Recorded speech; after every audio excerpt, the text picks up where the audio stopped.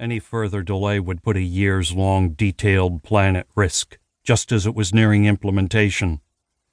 But he was smart and had memorized the key names, contacts, and codes of his various regional leaders, who in turn would each alert their subordinate cell leaders, who would then contact individual teams to initiate the sequenced actions of a highly complex attack against the great Satan's infrastructure.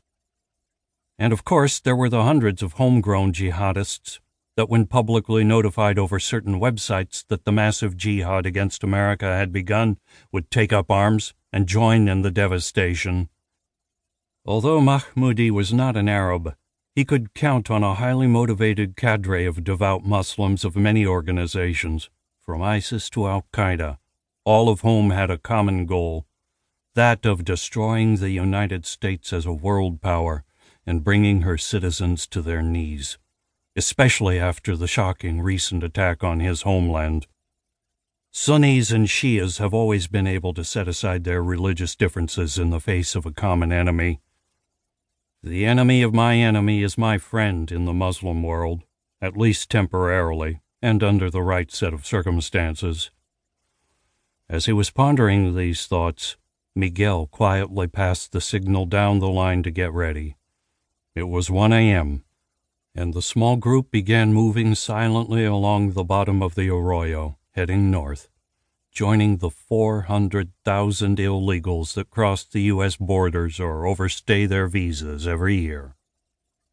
What Mahmoudi didn't know, because he had no need to, was that similar preparations had been made throughout Europe, and all attacks were coordinated to begin simultaneously in February of 2018.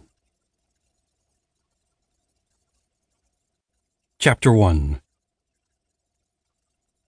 Lieutenant Colonel, retired Richard Cantrell, and his wife Sophia had settled into their modest home in the Sea Breezes development, located on an island just off the coast of western Florida, near the growing city of Port Monroe. The Cantrells had been fortunate to buy their one-story, three-bedroom home in 2010, just after the disastrous decline of house prices following the economic collapse of 2008. Otherwise, they could never have afforded it. Fortunately, they had sold their Northern Virginia home at a good price in 2007, before Richard's last tour in Afghanistan. But with his and Sophia's savings, including the profit from the sale of their Virginia home, they were able to put together a down payment, and with Sophia's salary and Richard's retirement pay, make the monthly mortgage payments. Sophia was a middle school English teacher in Port Monroe, a position she was overqualified for, but was grateful to get, considering the poor economy. Richard had a difficult time finding a job. There were not a lot of opportunities for a retired Army infantry lieutenant colonel in the existing economy, but he finally was able to find work as a part-time consultant to a security firm in Port Monroe. They both commuted across the new bridge to the island. The bridge was named for the now-deceased Florida state senator who played a leading role in making sure the bridge got funded, so the island could be developed as a bedroom community of Port Monroe. They struggled to make ends meet, but with careful spending and a strict budget, they managed, and were looking forward to their new life. Chapter 2.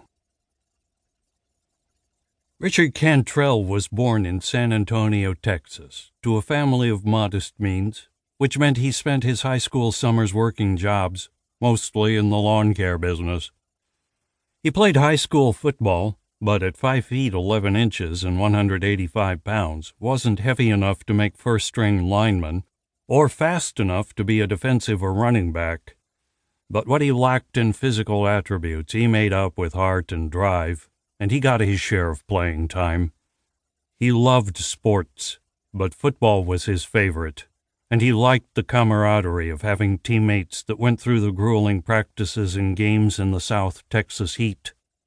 He got elected to the student council his junior year and was popular, especially among the teenage girls in his class.